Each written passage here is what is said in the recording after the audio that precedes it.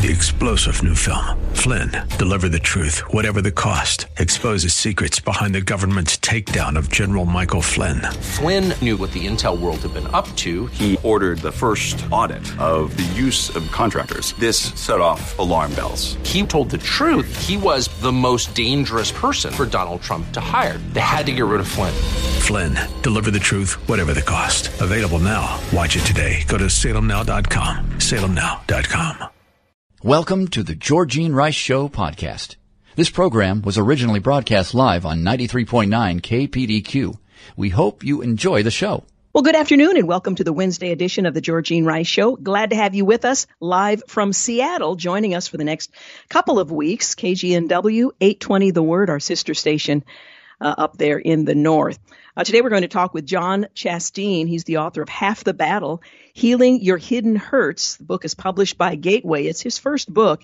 And he writes about how half the battle is identifying the symptoms and dealing with the evidence of hurt, but going much deeper is the other half of the battle. We'll talk with him about that later this hour. We'll also take a look at the Electoral College and whether or not it's the bulwark that we need or if it should be jettisoned, as some are suggesting. That and much more today on Live from Seattle and the Georgene Rice Show. First, a look at some of the day's headlines. President Trump is warning that he's going to veto the defense bill unless social media protections in Section 230 are terminated. We'll talk later in the program about what Section 230 is and how it relates to social media, but the president tweeted late Tuesday that he's going to veto the National Defense Authorization Act unless Congress repeals that section of the 1996 Communications Decency Act.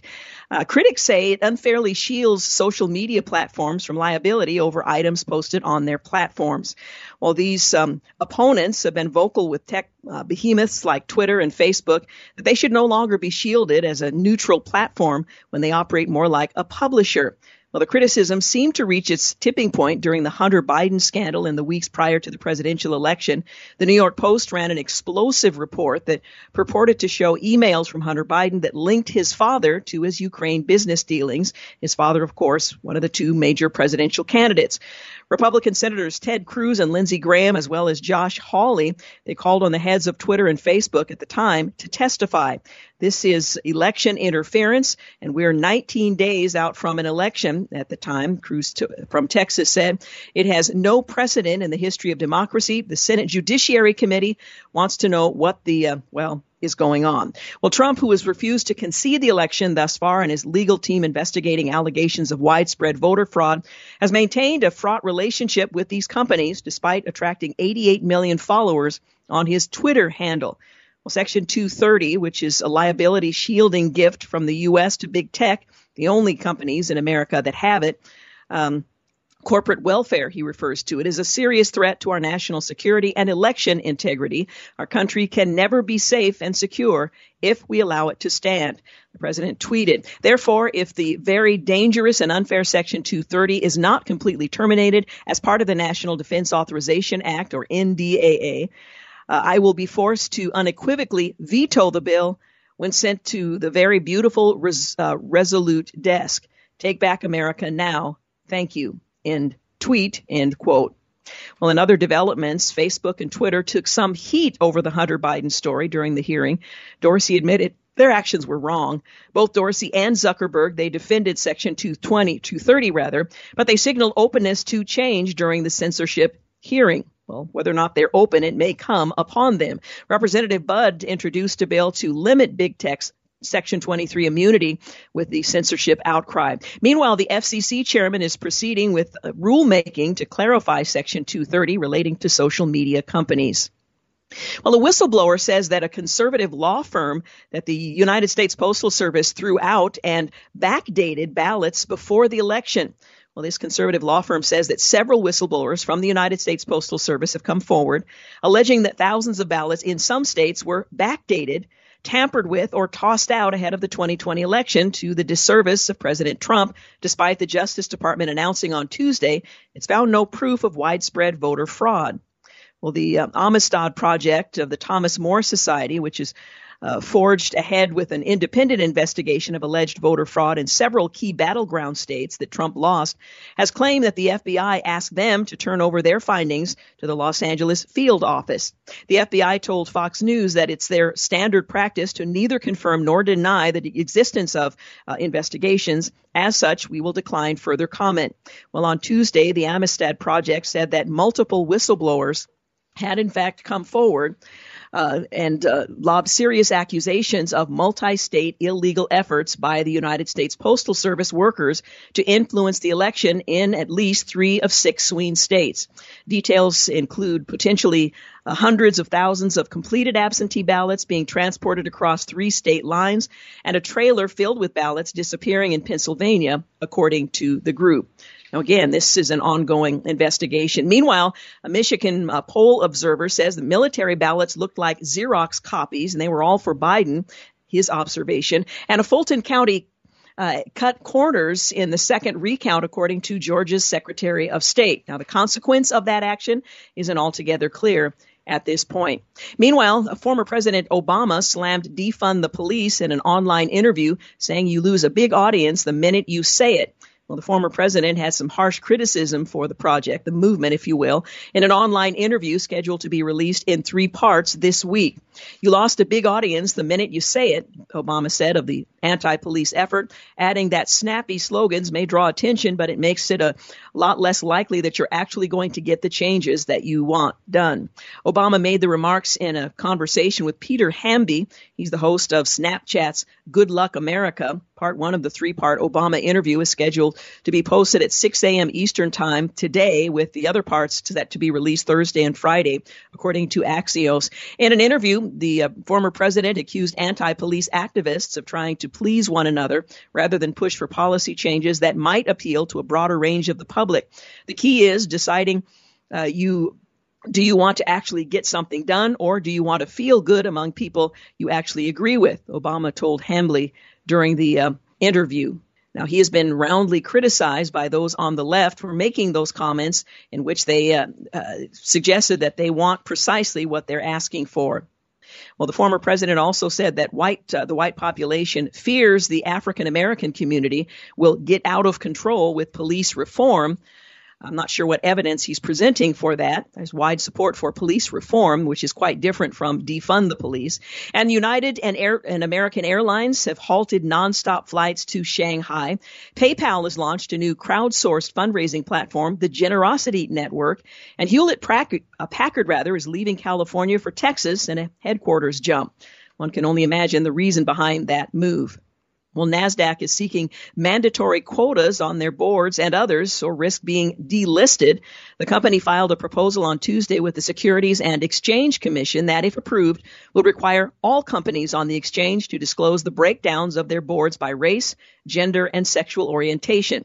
Companies that do not comply could be delisted or kicked off the exchange. The proposal would also require most NASDAQ-listed companies to have at least 2 diverse directors, or, if they cannot meet the mandate, to explain why not. That could include 1 board member who is a female, 1 who is either an underrepresented racial minority or LGBTQ. Foreign companies and smaller companies would have additional flexibility in satisfying this requirement with 2 female directors. Hugh Hewitt points out that as the SEC approval is required, state action seems implicated, and so do a host of constitutional issues. Watch that space closely, as this court is suspicious of quotas, which this rule would impose. Also, the Wall Street Journal weighed in the editorial board, saying, like much of corporate America today, the NASDAQ is virtue signaling at the expense of someone else. This is far from its reason for being, which is a marketplace to raise money while spreading the benefits of capitalism and corporate ownership, imposing its own identity politics on some 3,000 listed companies, meddles in corporate management, and will harm the economic growth and job creation. A free society looks at the skills and the talents of individuals, not their physical appearance. Well, Project Veritas has recorded months of CNN editorial calls, and in the final call, James O'Keefe informs Jeff Zucker he's been listening on Twitter. from CNN, who gleefully played a secret recording of First Lady Melania Trump. Legal experts say this may be a felony. We've referred it to law enforcement. In yesterday's call, Zucker emphasized they need to go after Trump and Lindsey Graham even harder. Well, Attorney General Barr says that he's not seen fraud on the scale that would change the outcome of the election. Mr. Barr told the Associated Press that allegations of particularized fraud with some of the potentially covered votes, a few thousand of them, are being explored, but President Trump is down 150,000 votes in Michigan, 80,000 in Pennsylvania, 20,000 in Wisconsin. And as for the idea that voting machines were compromised, Mr. Barr said the feds have looked into that, and so far we haven't seen anything to substantiate that. Eric Erickson points out he's a resident of Georgia. He describes himself as an elections lawyer. He explains why he believes the machines were not hacked. And a Georgia official is asking the president to condemn threats against election workers. You're listening to The Georgene Rice Show. We're also simulcasting in Seattle, live from Seattle, KGNW 820 The Word, our sister station to the north. We're going to take a quick break and we'll be back. You're listening to the Georgene Rice Show podcast. It's aired on 93.9 KPDQ. You're listening to the Georgene Rice Show and live from Seattle. I'm sitting in for the next few days. KGNW 820 The Word. We're glad to have you down here in the South. Well, the United Kingdom has approved the Pfizer-BioNTech coronavirus vaccine for national distribution. This is the first Western country to do so, to authorize the vaccine for use by the general population. Well, the health authorities there in the UK, they've ordered 40 million doses. That's enough to inoculate 20 million people because the vaccine is administered in 2 shots. Health Secretary Matt Hancock told the BBC that around 800,000 doses will arrive in the country next week, and they're going to be distributed through Britain's state-funded health system, the National Health Service. Help is on the way with the vaccine, and we can now say that with certainty rather than with all the caveats, he said. Well, depending on the speed of vaccine production and other regulatory authorizations, the UK might receive between 4 to 5 million doses of the vaccine by the end of the year. People familiar with the matter told the Wall Street Journal that's likely to be the case. And the vaccine will likely be distributed first among healthcare workers, nursing home residents and staff, and other vulnerable populations expected to be inoculated in the coming weeks and months. Other nations will potentially be studying the UK to learn from its distribution efforts. Well, here in the U.S., the Food and Drug Administration is working to approve the Pfizer-BioNTech vaccine for distribution here. Authorization will likely come by December 10th at the earliest. The Trump administration officials, they've privately criticized the FDA for not authorizing the vaccine faster than the UK, saying it's crazy to imagine the European Union may approve a vaccine developed in the United States before us, a senior official involved in the approval process said. Well, while Russia and China have both approved vaccines for coronavirus, neither has waited for human trials to demonstrate those vaccine efficacy. I would much rather wait for the trials before the vaccines are made available here. And again, for the one, it may be as early as December the 10th. The other was requested of the FDA earlier this week. So my guess is we'll hear from that one sometime after December 10th as well. Meanwhile, a panel of independent experts advising the Centers for Disease Control and Prevention in the public meeting on Tuesday, they voted that healthcare workers and residents here, residents of long-term care facilities, will be the first to receive the long-awaited coronavirus vaccine once it's approved here. Well, the recommendation now must be approved by the CDC director. That's Dr. Robert Redfield, before the vaccine can be distributed to states and ultimately to groups part of the Phase 1A distribution plan. Well, the plan to distribute the vaccine to healthcare workers and long-term care residents is also dependent on the authorization from the Food and Drug Administration, which still has to approve an application of emergency use. Now, following the FDA approval, the first Americans could receive a jab as early as this month. So we're not too far behind the UK. And we have a very similar way of determining who is eligible for those shots. Also, the Centers for Disease Control and Prevention announced new guidelines for how long someone has to be, who has been exposed, to the coronavirus, should quarantine to ensure that they haven't contracted it, reducing the previous 2-week quarantine time to 7 to 10 days in some cases. And while a 14-day quarantine is still the best way to reduce the risk of spreading COVID, the CDC says it's approving 2 acceptable alternatives. If a person has developed no symptoms of the virus, their quarantine after being exposed to the pathogen can end after 7 to 10 days. Hey, you're listening to Live from Seattle and the Georgene Rice Show simulcasting. Up next, we're going to talk with Dr. John Chasteen. He's also a pastor and author of Half the Battle, Healing Your Hidden Hurts. We'll be back with that in just a few moments. I should mention, by the way, that the CDC is continuing to refine their guidance to prevent transmission and protect Americans. That's according to Dr. Henry Walk. He's the CDC's incident manager for the coronavirus response. And he says reducing the length of the quarantine may make it easier for people to follow the critical public health action by reducing the economic hardship associated with these longer periods of time. So, again, we're moving in a little bit different direction, according to the CDC. Well, here in the state of Oregon, the governor is implementing coronavirus restrictions for 25 extreme risk counties. We're a little bit fickle here in the state of Oregon. The rules change. They've gone up and down. The governor finally announced at Thanksgiving that one size fits all is not a good approach. I think most Oregonians knew that before it was applied, but nonetheless, better late than never. So we'll talk a bit more about that in the program. Governor Brown implementing coronavirus restrictions for 25 what she calls extreme risk counties. Hey, you're listening to the Georgene Rice Show. We'll be back in a moment, along with our sister station live from Seattle. You're listening to the Georgene Rice Show podcast. It's aired on 93.9 KPDQ. Hey, welcome back. You're listening to the Georgene Rice Show. We're also streaming live from Seattle, KGNW 820, The Word. So glad to have you with us. Well, in life, there are a few things that we could label as absolutes, but there is one thing that we can count on, and that's that everyone will have hurt in their life at one time or another. I wouldn't have to ask and wait too long for any one of us to come up with a singular or multiple hurts. Well, in his debut book, Half the Battle, my next guest, pastor and university president, Dr. John Chasteen, he looks at both Old and New Testament examples of people whom God invited to begin the healing process by confronting their secret pain. We're going to talk about what the half of the battle is, what the other half is with Dr. Chasteen in just a moment. But again, he is the president of the King's University of Southlake, Texas. He and his wife, Michelle, also serve as the lead pastors of Victory Church in Oklahoma City, Oklahoma. His greatest passion is to empower and equip the local church to live, move, and be in the fullness of Christ. And we are delighted to have you with us to talk about your book, Half the Battle, Healing Your Hidden Hurts. Welcome. Thank you so much for having me on the show. It truly is an honor that you would consider having me on. I'm just thrilled to be here. Thank you. Well, you're certainly welcome. Now, the phrase half the battle is rather common to us. It's sort of an offhand comment that we often made. How are you using it as the title of this book? Half the battle implies that there's another half that it also needs to be considered or that is taking place. Explain a little bit the title, Half the Battle.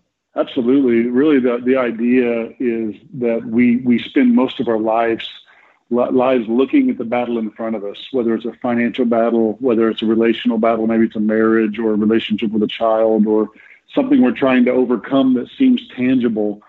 And I begin to see that many times the battles that we face on the outside are first needing to be dealt with on the inside. And I kind of make this parallel with the children of Israel as they leave Egypt and they wander in the wilderness and they're on the banks of the Jordan River, and they're about to go into the promised land.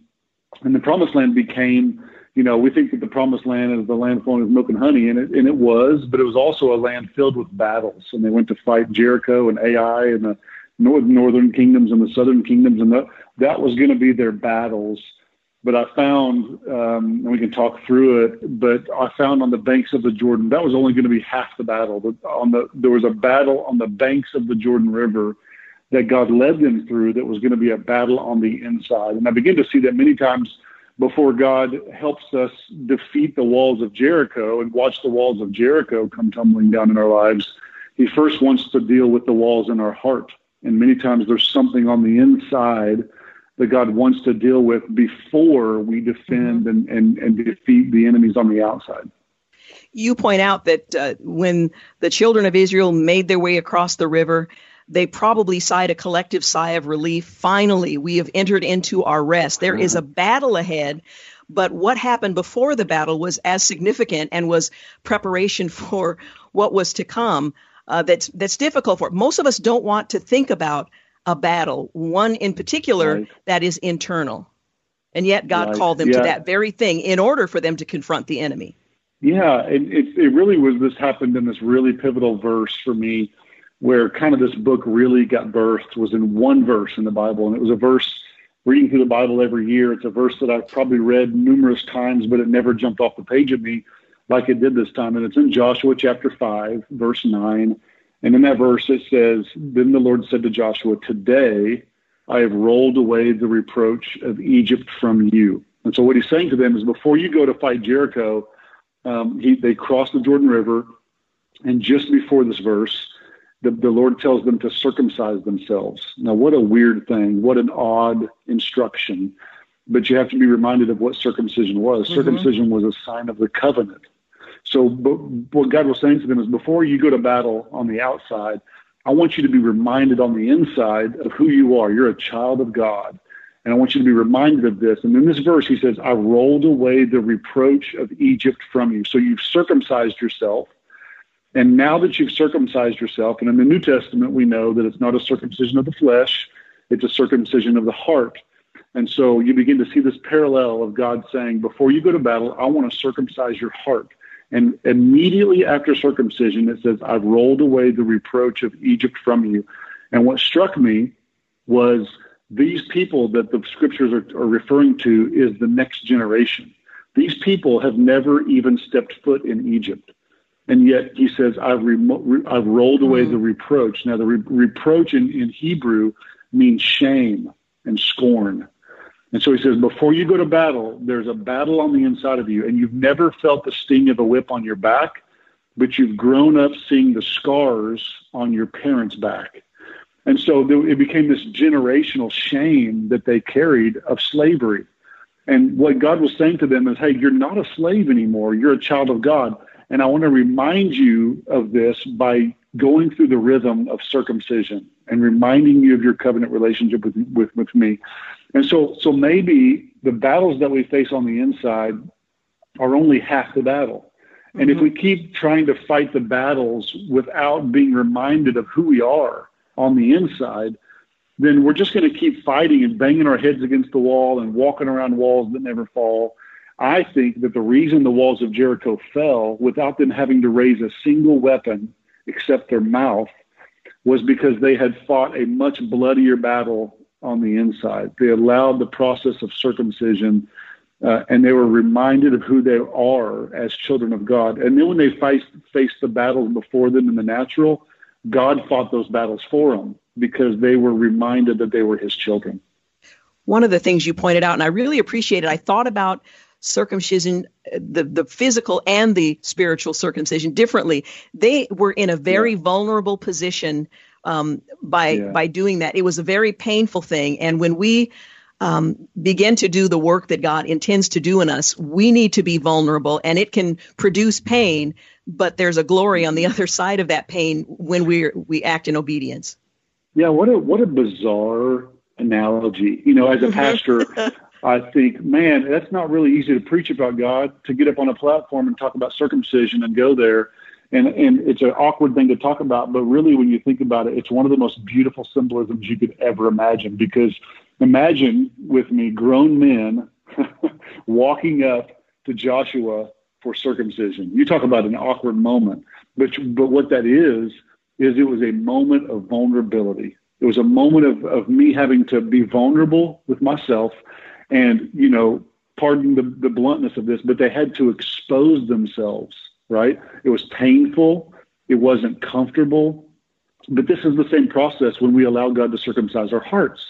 We have to be vulnerable to someone else. We have to expose the painful position of our hearts.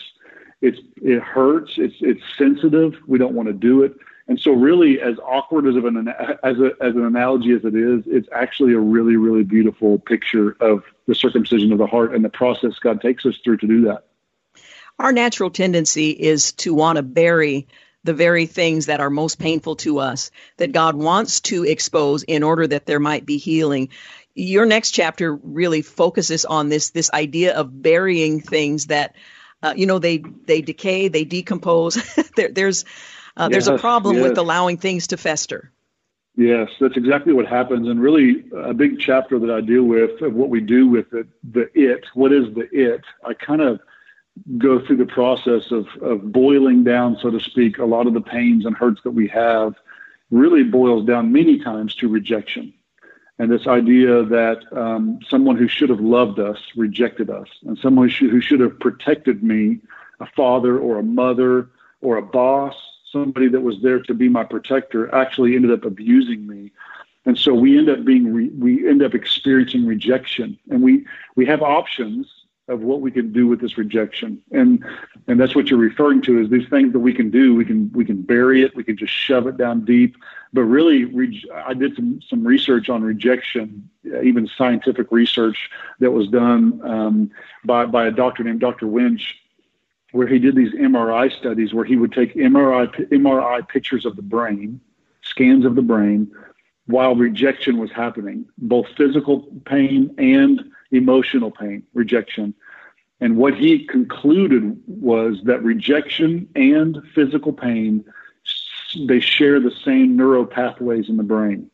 And so the conclusion of his research was that as far as the brain is concerned, a broken heart may not be so different than a broken arm. And so our brain processes rejection as physical pain. And so it can become this wound that gets infected, and we have things that we do with rejection because many times the pain is just too far. It just hurts too bad. The rejection, the abuse, the things that we walk through in life, that many times what we do is we hide it away. We're just like, I'm going to stick this in a dark place and just kind of pretend like it's not there. But the problem with that is it doesn't get smaller. It actually gets bigger. And everybody in your world is tripping over it. Everybody, all of your friends can tell you not to mention that name, or my friend is going to get really mad because you've hid it away. Or you can pass it off. This is what we see a lot of people do with their pain. They pass it off. They don't want to deal with it. So it's everybody else's fault. It's your fault that I'm a bad person. It's your fault that I abused drugs. It's your fault that I cheated on you. And so we blame other people. So we can do that, or we just carry it along. We're like, you know what? This is my burden to bear. I'm just going to suck it up, right? I'm just going to suck it up and just carry this bitterness, and it becomes a grudge. But the problem with the grudge is that your grudge will grow up, and it'll change your marriage. It'll change your personality. It'll change your parenting style. It'll change your financial habits, and it'll change everything about you. And really, the only option that I found in the book is that we lay it down.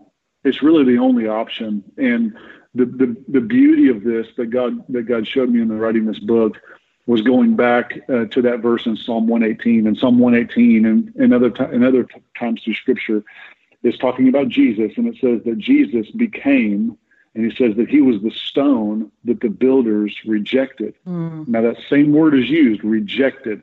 Jesus was rejected. But then it goes on to say that has now become the chief cornerstone.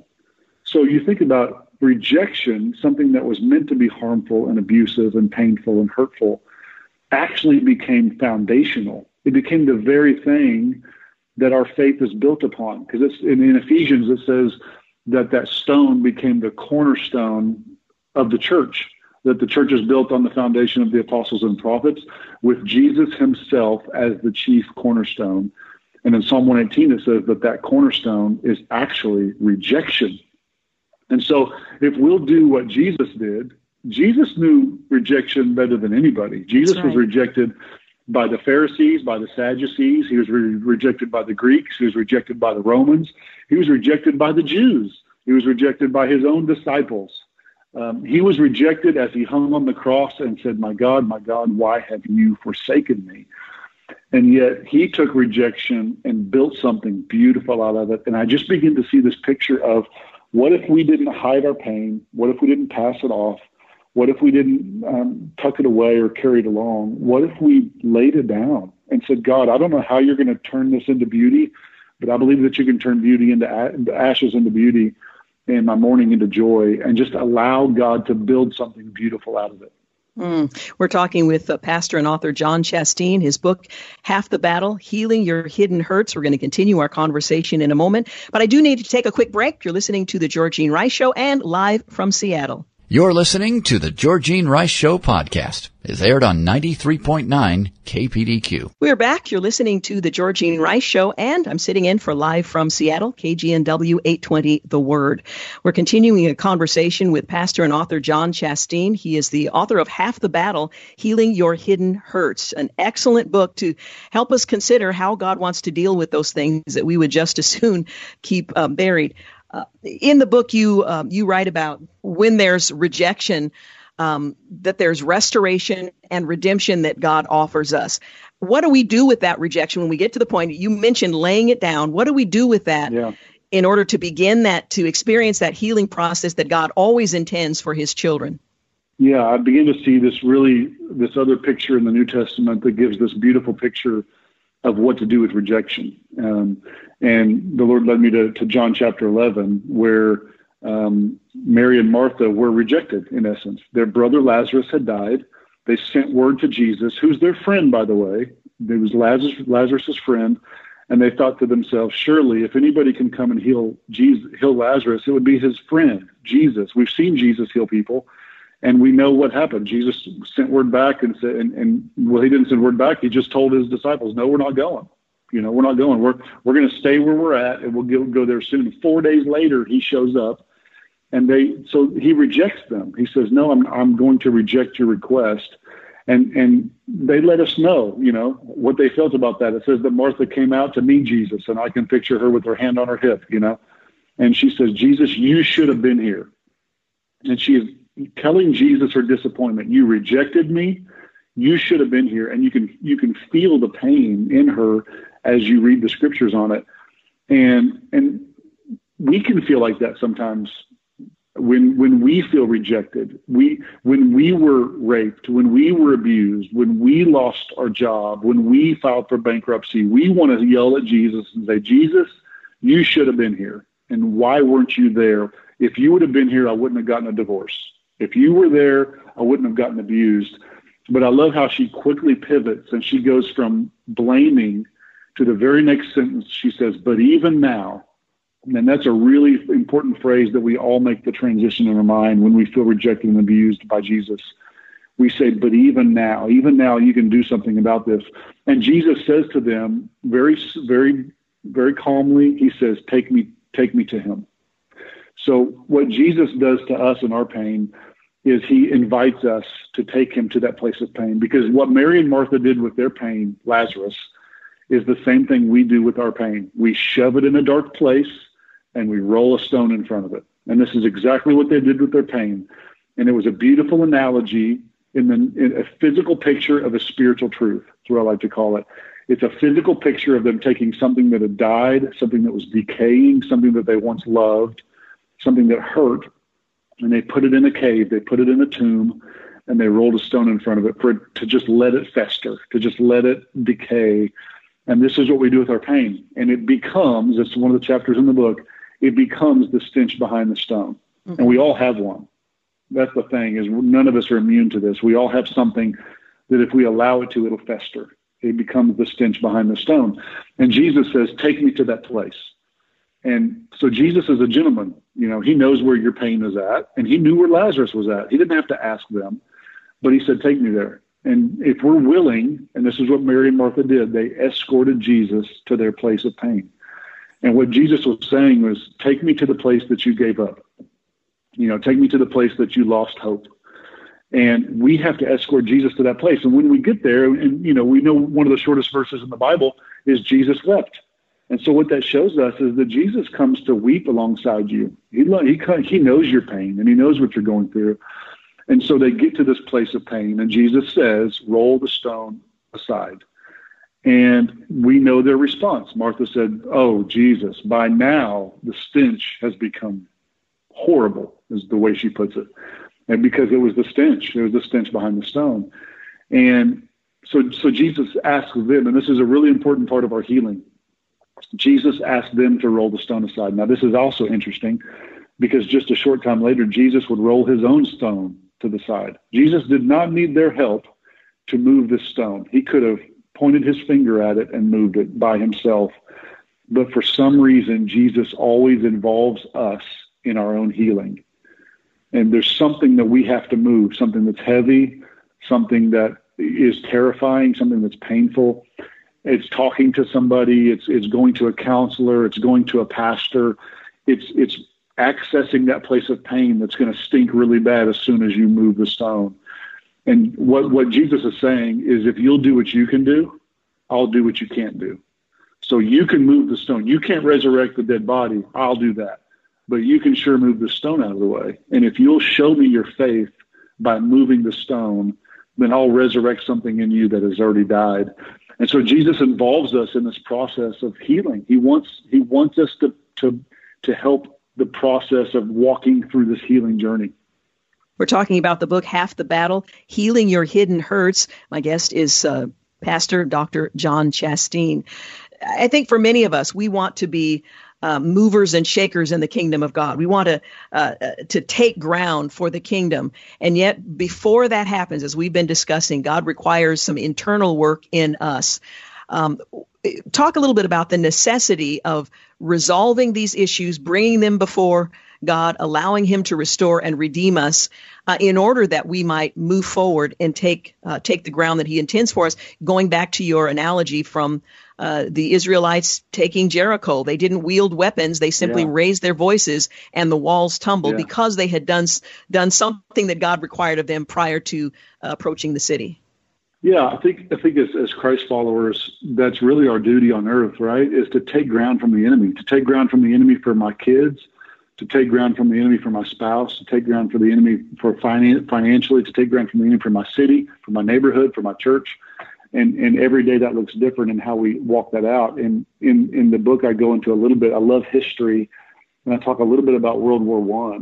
And the World War I became known as the war from the trenches. It's where the term trench warfare was even invented.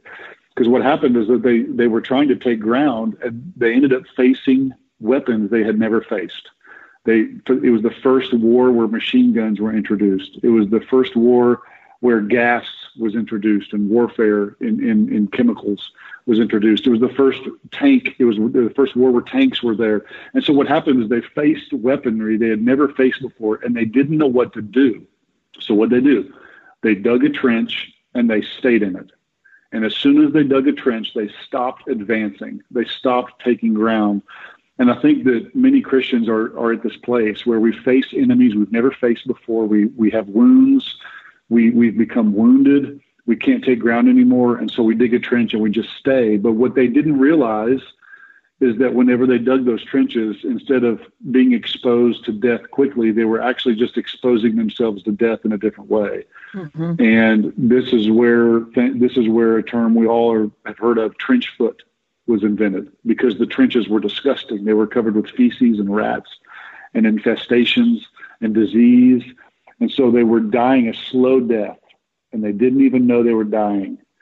And I think that there's a lot of Christ followers out there that we've become complacent. We've dug trenches to protect ourselves, and we're dying a slow death, and we don't even realize we're dying. And we've stopped taking ground from the enemy, from the capital C church. In many ways, we've just stopped fighting. We've become more concerned about ourselves than the army that we fight for. And, I think it's such an important thing that we become way more obsessed with advancing the kingdom of God than we are advancing our own kingdoms. And that can even be a slippery slope for pastors, because pastors can take the bait of advancing their own church more than they advance the kingdom, or advancing my own name and my own platform more than I'm advancing the kingdom. And, 2 Chronicles chapter 20 is that battle of Jehoshaphat, and they go to face the enemy, and the Bible says that he sends the worshipers out in front. Yes. That's crazy. That's crazy. Like, can you imagine being the worshiper? Like, okay, you get in the front. We're going to go to battle. There's the enemy. We're going to start. And I would be thinking, okay, where's my sword? And Jehoshaphat's like, no, you don't get a sword. You just use your mouth. And they took ground from the enemy by just worshiping. And maybe the sharpest weapon we have is our tongue. Maybe the tip of the spear is the tip of our tongue. And are we advancing? Are we taking ground from the enemy? Are we praying? Are we fasting? Are we worshiping? Are we doing the things in the supernatural? And I think in a world we've become so obsessed with the natural and all the things around us and the injustice and the politics and the presidential election and all of the tension, and all of those things are vitally important. But I'm convinced that an hour on my knees is more powerful than an hour on Facebook ranting. That's right. And so we just need to learn how to fight differently. We've lost the art of spiritual warfare in so many ways. So sorry, I got on a soapbox there for a minute, but that's just, I think we got to get back to the roots of who we are as Christ followers. Absolutely. We're called to take ground from the enemy. Well, I wish we had more time, but we don't. The book, once again, is titled Half the Battle, Healing Your Hidden Hurts. And I should mention that the appendix includes a leader's guide and a study guide that is absolutely worth taking on.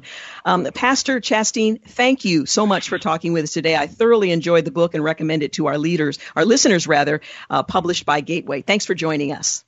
Thank you so much. It was an honor. You're listening to The Georgene Rice Show and live from Seattle. We've got news and traffic coming up at the top of the hour, and we'll be back. You're listening to the Georgene Rice Show podcast. It's aired on 93.9 KPDQ.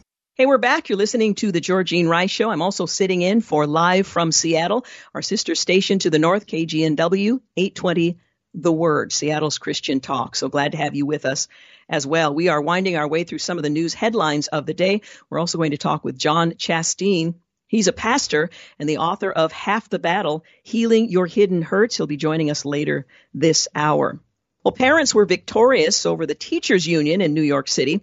From the story, in less than 2 weeks, Mayor Bill de Blasio went from shutting down in-person learning in the city's public schools to reopening in-person learning for a large share of students. The reversal shows how public pressure can, in fact, curb the power of the teachers union. And a New York City bar owner has been arrested for violating a social distancing order. Most complied, the story notes. The bar's owner was the first in the city to be arrested over the non-essential business lockdown rules there. Well, Republicans continue to gain in close House races as recounts wind down. From one story, Republicans trimmed House Speaker Nancy Pelosi's 35-seat majority to just 12, with an additional 2 races outstanding in Iowa and New York, and a runoff in Louisiana. Current ABC News projections put the partisan breakdown to 222 to 210, leaving Democrats with one of the smallest majorities in 2 decades. Well, kids are no longer asking for bikes and books. Instead, they want technology. The pandemic has made tech games even bigger than before, for good or for ill, I suppose. Well, New York congressional race, where the Republican led with 12 votes, is now in doubt after 55 apparently mislaid and never counted ballots are miraculously found. And a bipartisan group of senators has unveiled a $908 billion stimulus plan with no checks for Americans. $908 billion. Biden's education transition team leaders said the communist Chinese have really done some magical work. Coming to a school near you, one wonders. Well, Hillary Clinton is warning that Trump is not going to go away. And of course, she never did. James O'Keefe says of the left media, he crashes a CNN daily call with Jeff Zucker revealing these months of recordings I mentioned earlier. According to CNN, legal experts say that this may be a felony. We've referred it to law enforcement, to which Donald Trump Jr. responded, "It's amazing that CNN has no problem aggressively running with secretly recorded audio tapes of the First Lady nonstop for weeks, but has a serious problem when someone does the exact same thing to them." Meanwhile, CNN has cheered China all throughout the pandemic. They now have questions for its handling of the virus. A little late to the game, but better late than never, I suppose. And a new report reveals the coronavirus was spreading in the U.S. by December 17th, weeks before China admitted people there were being infected. Blood collected by the Red Cross between December 13th and January 17th was later sent to the Centers for Disease Control and Prevention to be tested for antibodies to coronavirus. Well, the testing revealed antibodies to the virus that causes COVID-19 in 39 samples from blood donated between the 13th and 16th of December. Those donations were made in California, here in Oregon, and there in Washington. Well, under the heading of education, a new Harvard study shows that there are dangers of early school enrollment. And in an unrelated study, the top 20% gets 6 times more benefit from student debt cancellation than the bottom 20%. Economists Sylvan Catherine and Konstantin Yelanis, they crunched the numbers to conclude that full student debt cancellation would be a highly regressive policy and reward $192 billion to the top 20% of income earners, yet just $29 billion to the bottom 20%. And in yet another bad idea, Europe charts a path for the U.S. to rejoin the nuclear deal with Iran. And the Iranian parliament has approved a bill to stop nuclear inspections.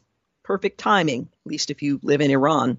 Well, Cyber Monday sales reached $10.8 billion. This is the biggest ever e-commerce day, and Americans flocked to gun stores on Black Friday. November 2020 gun sales jumped 45.2% with almost 2 million more firearms sold. Defund the police. Well, Facebook's bots banned thousands of small businesses from advertising at the height of the retail season. The genius of the internet is that it created a level playing field where one-man shops could compete toe-to-toe with established players, while the evil genius of social media is that it allows established players to snuff out the one-man shops before they have a chance to compete, and that's what happened on Facebook. Well, in the annals of social justice, the caliphate, an NBA commissioner dismissed China's human rights abuses as, well, just one issue. Of course, if you happen to be the subject of that one issue and your life is being severely curtailed, I suppose it matters. While lecturing Americans on racism, big business opposes a ban on using foreign slave labor. It's just, one issue. Well, Britain's High Court protects young children from protects young children from transgender chemical castration. This is Britain's High Court. We'll keep our eye on what happens here. And San Francisco's mayor is warning that more restrictive action may come to a city after her French Laundry restaurant visit, which, of course, she was entitled to because she's a person of influence and power. San Jose's mayor attended a Thanksgiving party after telling citizens to cancel their big gatherings. Let me just review.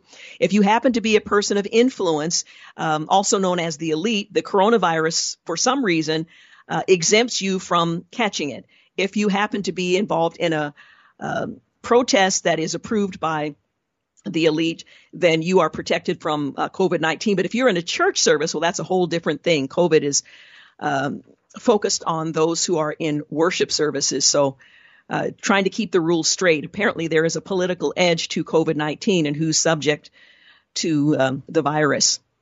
Well, under the category of stranger than fiction, in a classic case of a lack of self-awareness, the director of Pennsylvania's racist Planned Parenthood has been hit with allegations of racism. Now, as an African-American woman, I refer to Planned Parenthood as racist because I know Margaret Sanger and that history, and while they would denounce it and just recently recognize that, well, yes, she was a eugenicist and a racist, they continue the same policies that have left the African-American community devastated, and I would go so far as to refer to it as a genocide.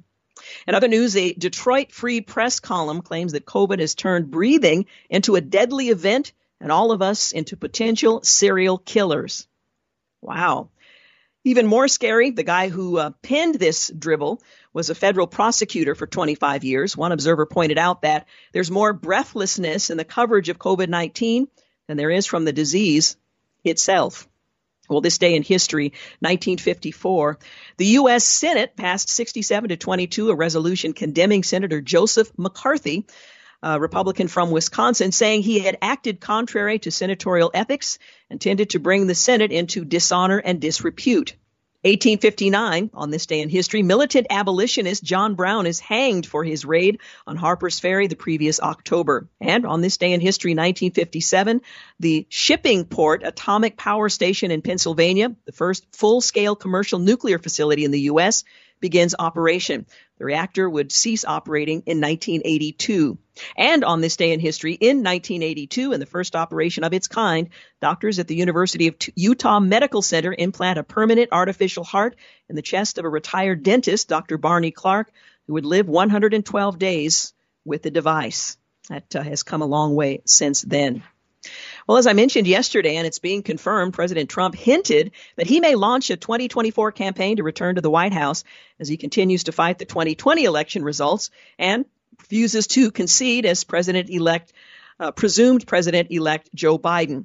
It's been an amazing 4 years. We are trying to do another 4 years. Otherwise, I'll see you in 4 years, the president told supporters on Tuesday night at a White House holiday party for members of the Republican National Committee.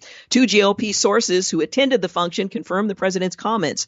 Until now, the president has remained quiet about the possibility of running to reclaim the White House in 2024. I don't want to talk about 2024 yet, he says, speaking to reporters on Thanksgiving. But behind closed doors, the president has told advisors that he wants to run again in 4 years and could potentially announce his bid before or even during Biden's inauguration on January 20th, according to reporting on Monday from Chief White House correspondent John Roberts. Well, such an announcement or even Trump's flirtation with a third White House run would definitely put a damper on what was thought to be a wide open battle for the GOP 2024 presidential nomination, and it could potentially freeze out early moves by other Republicans with national aspirations.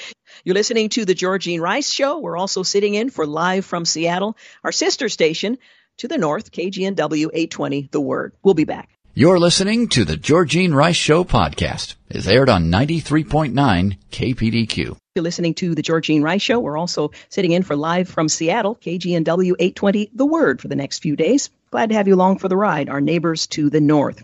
Well, a lawyer for President Donald Trump's campaign said the team is preparing to file another lawsuit alleging that 40,000 people voted twice in Nevada, which, if true, could potentially erase the Democrat presidential candidate Joe Biden's lead there.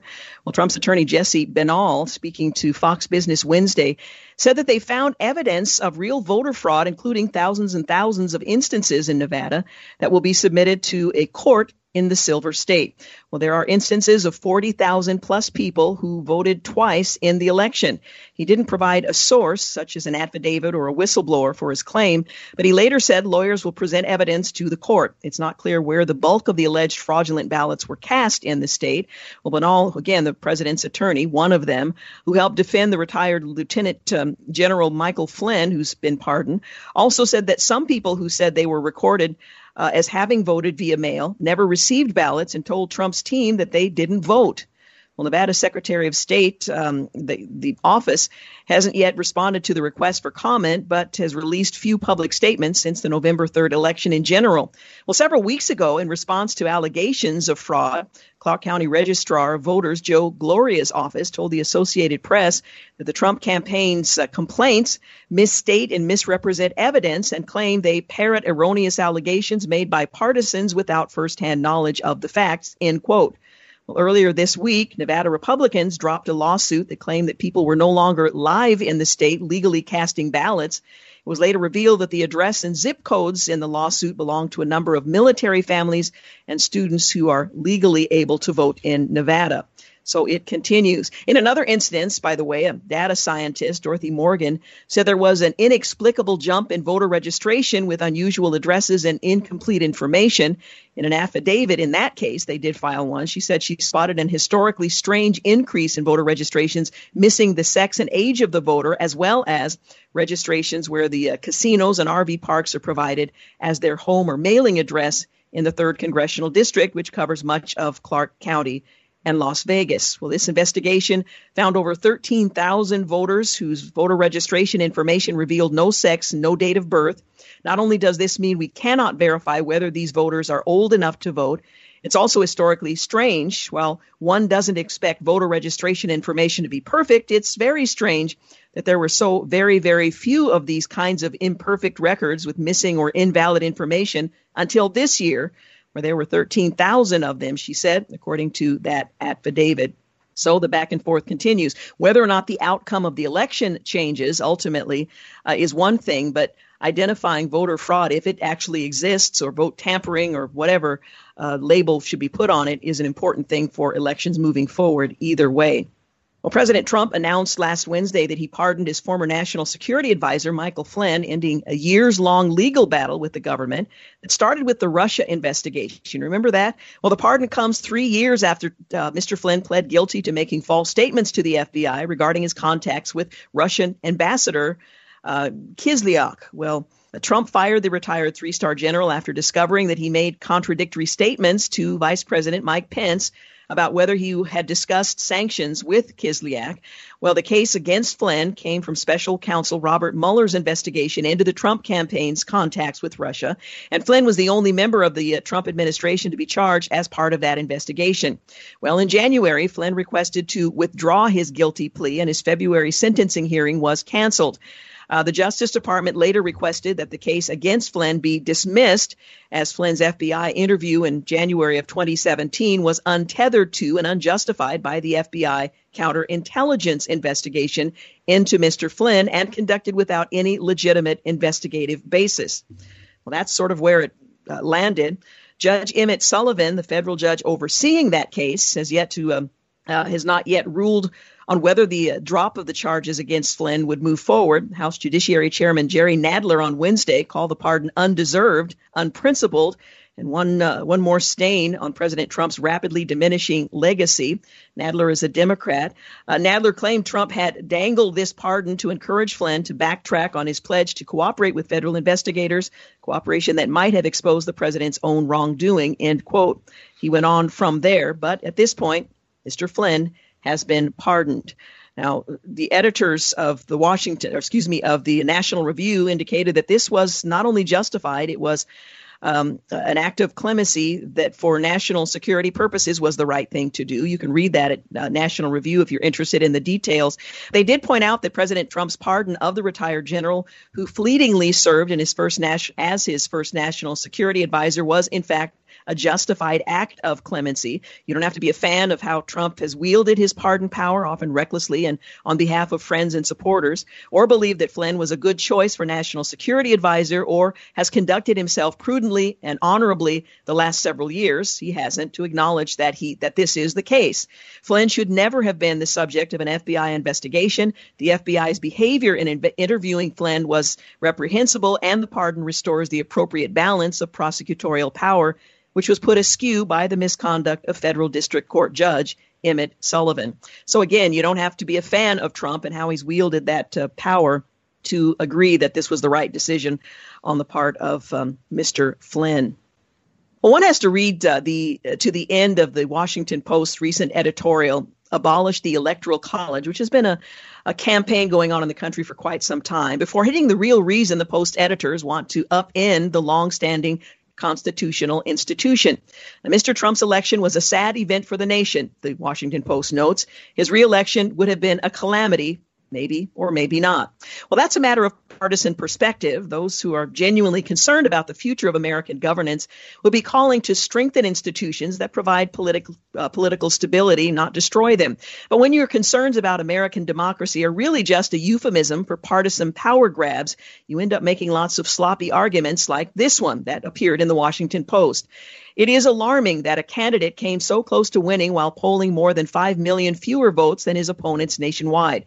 The Electoral College, whatever virtues it may have had for the Founding Fathers, is no longer tenable for American democracy, which is, of course, a constitutional republic and not a democracy, which the founders rejected. Well, the fact that the Electoral College doesn't align with the popular vote isn't alarming. It is the point. If you looked at the electoral map, how the majority of the country in the middle is red with the two borders, ours and those on the east, being blue. If the Electoral College synchronized with the outcome of the direct Democratic national vote tally every election, it wouldn't need to exist. It isn't a loophole. It is a bulwark. Well, the Electoral College exists to diffuse the very thing the Washington Post claims is most beneficial, namely the overbearing majority. That's what James Madison said, and that's in fact how he put it. If majoritarianism is truly always the best means of deciding an issue, then the Post would support a mere majority of states being able to overturn the First Amendment or decide abortion policy. I mean, why not? But if states still matter, if the Electoral College's virtues are far stronger today in an era when federalism is ignored and Americans are more likely to cluster in urban areas than it was in the founding generations when Washington was largely powerless, it's one of the institutions that makes a democracy, in quotes, tenable in a truly diverse and sprawling nation. Well, on the most basic level, the Electoral College helps compel presidents to govern nationally rather than represent a handful of states.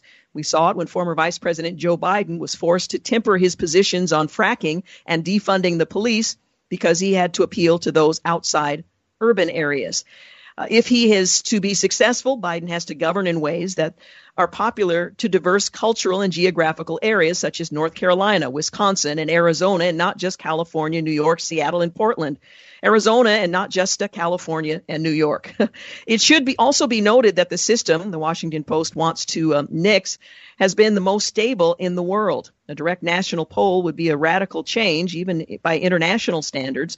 Most free nations don't have Democrat majority votes for their executives. Parliamentary systems, for example, are not national polls. And while I could go on and on, I think it's important to make the point that the Electoral College that is being and has been challenged is a bulwark against power grabs that should be upheld. Washington Post notwithstanding. Hey, you're listening to The Georgene Rice Show and live in Seattle. We'll be back in a moment. You're listening to The Georgene Rice Show podcast. It's aired on 93.9 KPDQ. You're listening to The Georgene Rice Show. Our friends from the north have gone. They leave at 5:30, so it's just us. Well, following the election, Facebook and Twitter haven't backed out their censorship practices in the least. In fact, they've pretty much doubled down, engaging in a blatantly politically biased effort to suppress any non-mainstream media stories that deal with election fraud. Using the excuse of righteously clamping down on fake news and misinformation, Mark Zuckerberg, Facebook's CEO, greenlighted the social media giant's latest speech-squelching algorithm, its Break Glass plan. That's what they're calling it. Well, as the New York Times recently reported, it involved emphasizing the importance of what Facebook calls News Ecosystem Quality Scores, or NEQ. It's a secret internal ranking it assigns to news publishers based on signals about the quality of their journalism. Typically, the NEQ scores play a minor role in determining what appears or users on users' feeds. But several days after the election, Mr. Zuckerberg agreed to increase the weight that Facebook's algorithm gave to NEQ scores to make sure authoritative news appeared more prominently, emphasis added. The Times then provided an explanation that constitutes authoritative news. The plan resulted in a spike in visibility for big mainstream publishers like CNN, the New York Times, and NPR, while posts from highly engaged hyper-partisan pages such as Breitbart and Occupy Democrats became less visible. Nothing hyper-partisan about the New York Times, of course. Well, there is at least one exception to the censorship. That would be China. Twitter merely labeled as sensitive a tweet from a Chinese communist apparatchik that contains a false depiction of an Australian soldier preparing to behead a child. As Gary Bauer noted, even though Chinese citizens are banned from using Twitter, the tech platform allows communist leaders to tweet whatever they want while censoring legitimate news stories and almost anything President Trump says about the election. So literally, we're talking about Facebook determining what news you can and cannot see. They're placing a value on the content. We in our humble shop can attest to Facebook's abusive censorship practices. Any commentary that does not toe the mainstream media line is effectively fact-checked as false or misleading, and the offending article is, or the meme for that matter, is removed, and the rest of the account's reach is throttled. So if you're trying to communicate with a wider world. Well, Facebook and Twitter have been able to get away with this blatant censorship, acting as publishers while being legally classified under federal law as a neutral forum like a public utility such as a phone company. Well, until this fraud is addressed and corrected, which Congress is considering, the best thing those interested in preserving free speech can do is to ditch Facebook and Twitter. As Powerline's John Hindraker cogently wrote some time ago, in considering whether we should leave left-wing social media platforms behind, I call President Trump's words addressed to the urban black audiences, what do we have to lose? Well, what is this Section 230 that exempts social media platforms from the kind of scrutiny and makes it a utility, if you will, that goes beyond bearing any responsibility for what it publishes or chooses not to publish? Part of a 1996 internal law is now at the center of a debate over social media companies' power after the president signed an executive order. That was back in May, that could remove some of their liability protections if they engage in selective censorship harmful to national discourse, which, of course, they have. Well, Section 230 of the Communications Decency Act states that no provider or user of an interactive computer service shall be treated as the publisher or speaker of any information provided by another information content provider. Well, it's been pivotal in the rise of today's social media by allowing not only internet service providers, but also Twitter, Facebook, YouTube, and others to be shielded from liability from content posted on their platforms by third parties in most cases. Well, the president's executive order came shortly after Twitter attached fact-check warnings to some of the president's warnings himself. Section 230 was not intended to allow a handful of companies to grow into titans controlling vital avenues for our national discourse under the guise of promoting open forums for debate, and then to provide those behemoths blanket immunity when they use their power to censor content and silence viewpoints that they dislike, the executive order states. Well, Section 230 has many defenders in its current state, and the president's attempts to alter how social media platforms are regulated may be met with some resistance, but at least the questions are being asked. For example, the Electronic Frontier Foundation calls Section 230 one of the most valuable tools for protecting freedom, the freedom of expression and innovation on the internet. But it is being challenged for reasons I've just mentioned. Well, meanwhile, the FCC chairman is proceeding with rulemaking to try to clarify what Section 230 relating to social media companies actually is.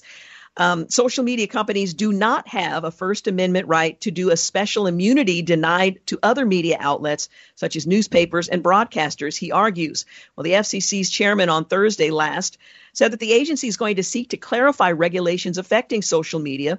This is a move that could lead to the powerful companies behind the platforms becoming subject to the same rules as other publishers without an executive order.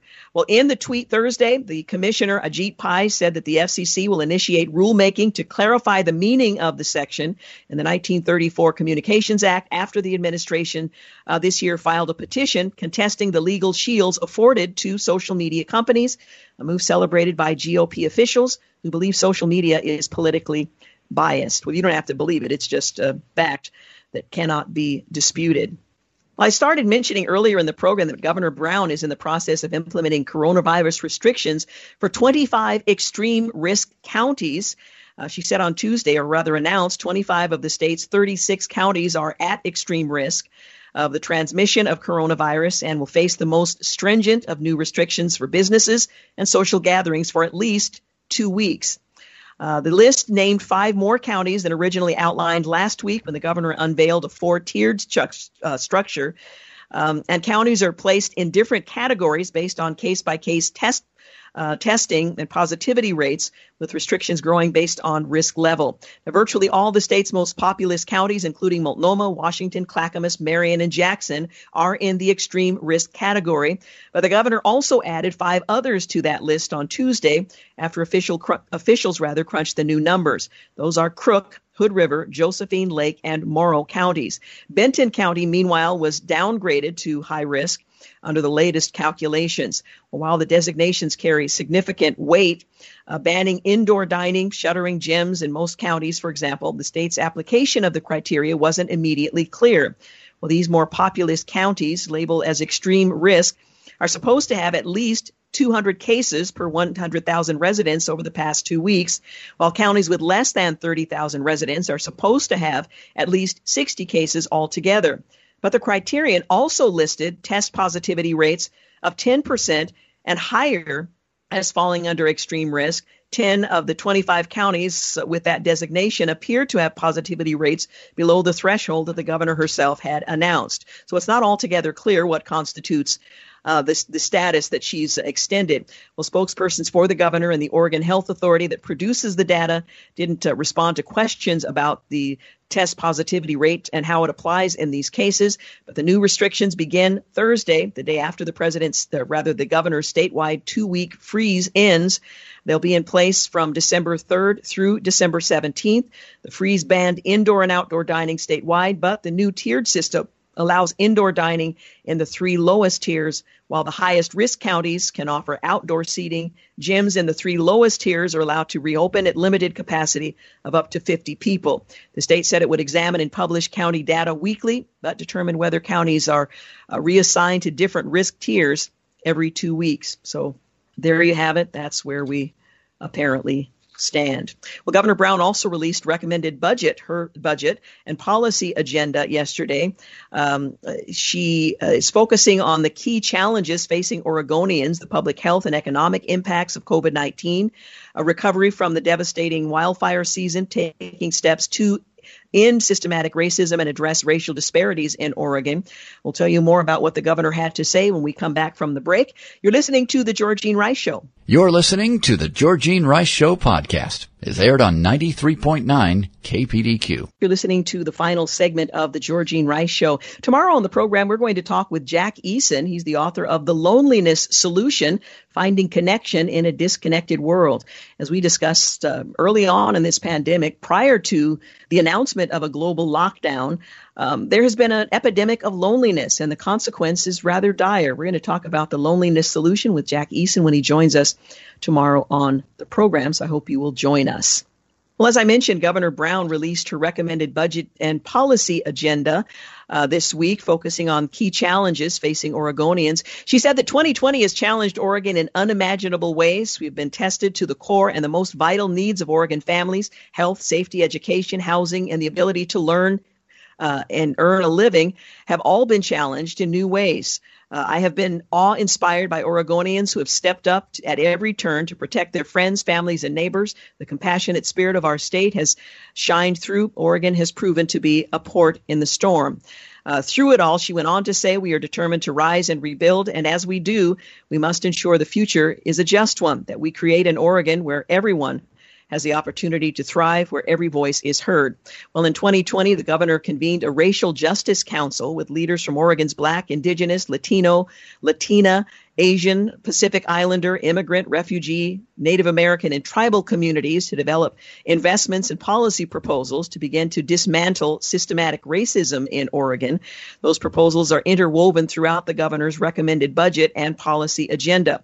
Well, their main budget and policy areas include ensuring all Oregonians' basic needs are met, which is fairly vague. She spoke about housing and homelessness. Her budget invests in housing and homelessness at $65.9 million over 2019-2021 investment levels, and calls on Congress for $350 million in rent assistance. She also includes $20 million in homeowner assistance, $250 million in affordable housing developmental funds in her budget as well. She has a COVID-19 pandemic response. In addition to applying for federal funds, the governor's budget invests $30 million in public health modernization to better prepare Oregon's public health system to respond to events like the current pandemic. Long-term care, her budget includes $17.9 million in investments in a range of strategies to protect senior living and assisted living and nursing homes from COVID-19 and healthcare in general. Oregon faces a $718 million budget gap for the Oregon Health Plan coverage which provides an essential bridge to reducing health disparities by improving access to care and protecting low-income families in financial ruin. But you're talking about a $718 million budget gap. She also addressed behavioral health, and her budget makes an investment in behavioral health and substance use disorder resources informed by the recommendations of the Alcohol and Drug Policy Commission. This in light of the measure that was just passed in Oregon, allowing the use and carrying of small amounts of very lethal drugs. She also emphasized creating a future that we can be proud of. Equity in education and our environment. Building a stronger Oregon requires dismantling the structures of racism. She said that K through 12 education, after a year in which historic disparities in education have been exacerbated by the pandemic, her budget keeps Oregon's commitments made earlier with some extensions. She is looking at a state school fund at $9.1 billion, and her budget stabilizes education by drawing $250 million from the Education Stability Fund for public schools. She wants to have broadband expansion.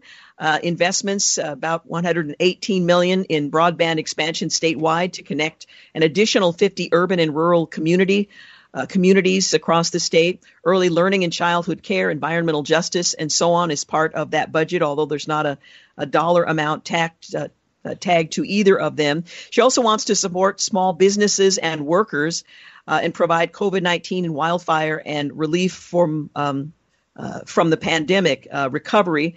She, again, does not have numbers associated with those efforts, Although the budget does include $146.4 million to modernize the Employment Department's benefit delivery system and implement paid family leave insurance benefits for Oregon workers. As you might recall, early on in the pandemic, and perhaps even to this day, there was a significant delay in receiving unemployment benefits in the state of Oregon for those who were entitled to them. Wildfire recovery and preparedness, the governor's budget dedicates about $189.5 million to rebuild those communities who were impacted by the fires. And the governor's Wildfire Economic Recovery Council is also going to ask for access to an additional $170 million of community development resources for that purpose. Reforming the criminal justice system is on her list, and improving systems to improve outcomes. Again, somewhat vague, but the governor's budget and policy agendas make investments in core systems as she outlines them. So this is what the governor announced earlier this week are her priorities, and the legislature is very likely to take this up.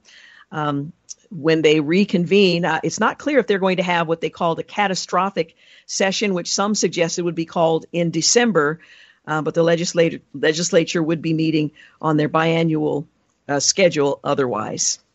Well, on November 22nd, 2020, the New York Times columnist Charles Blow unleashed one of the most bizarre tweets in recent memory. "Stop doing gender reveals," he stated. "They're not cute. They're violent. All we know before a child is born is their anatomy. They will reveal their gender. It may match your expectations of that anatomy, and it may not. If you love the child, you will be patient, attentive, and open." End quote. Well, this is patently, well, as Ben Shapiro put it, insane for a variety of reasons.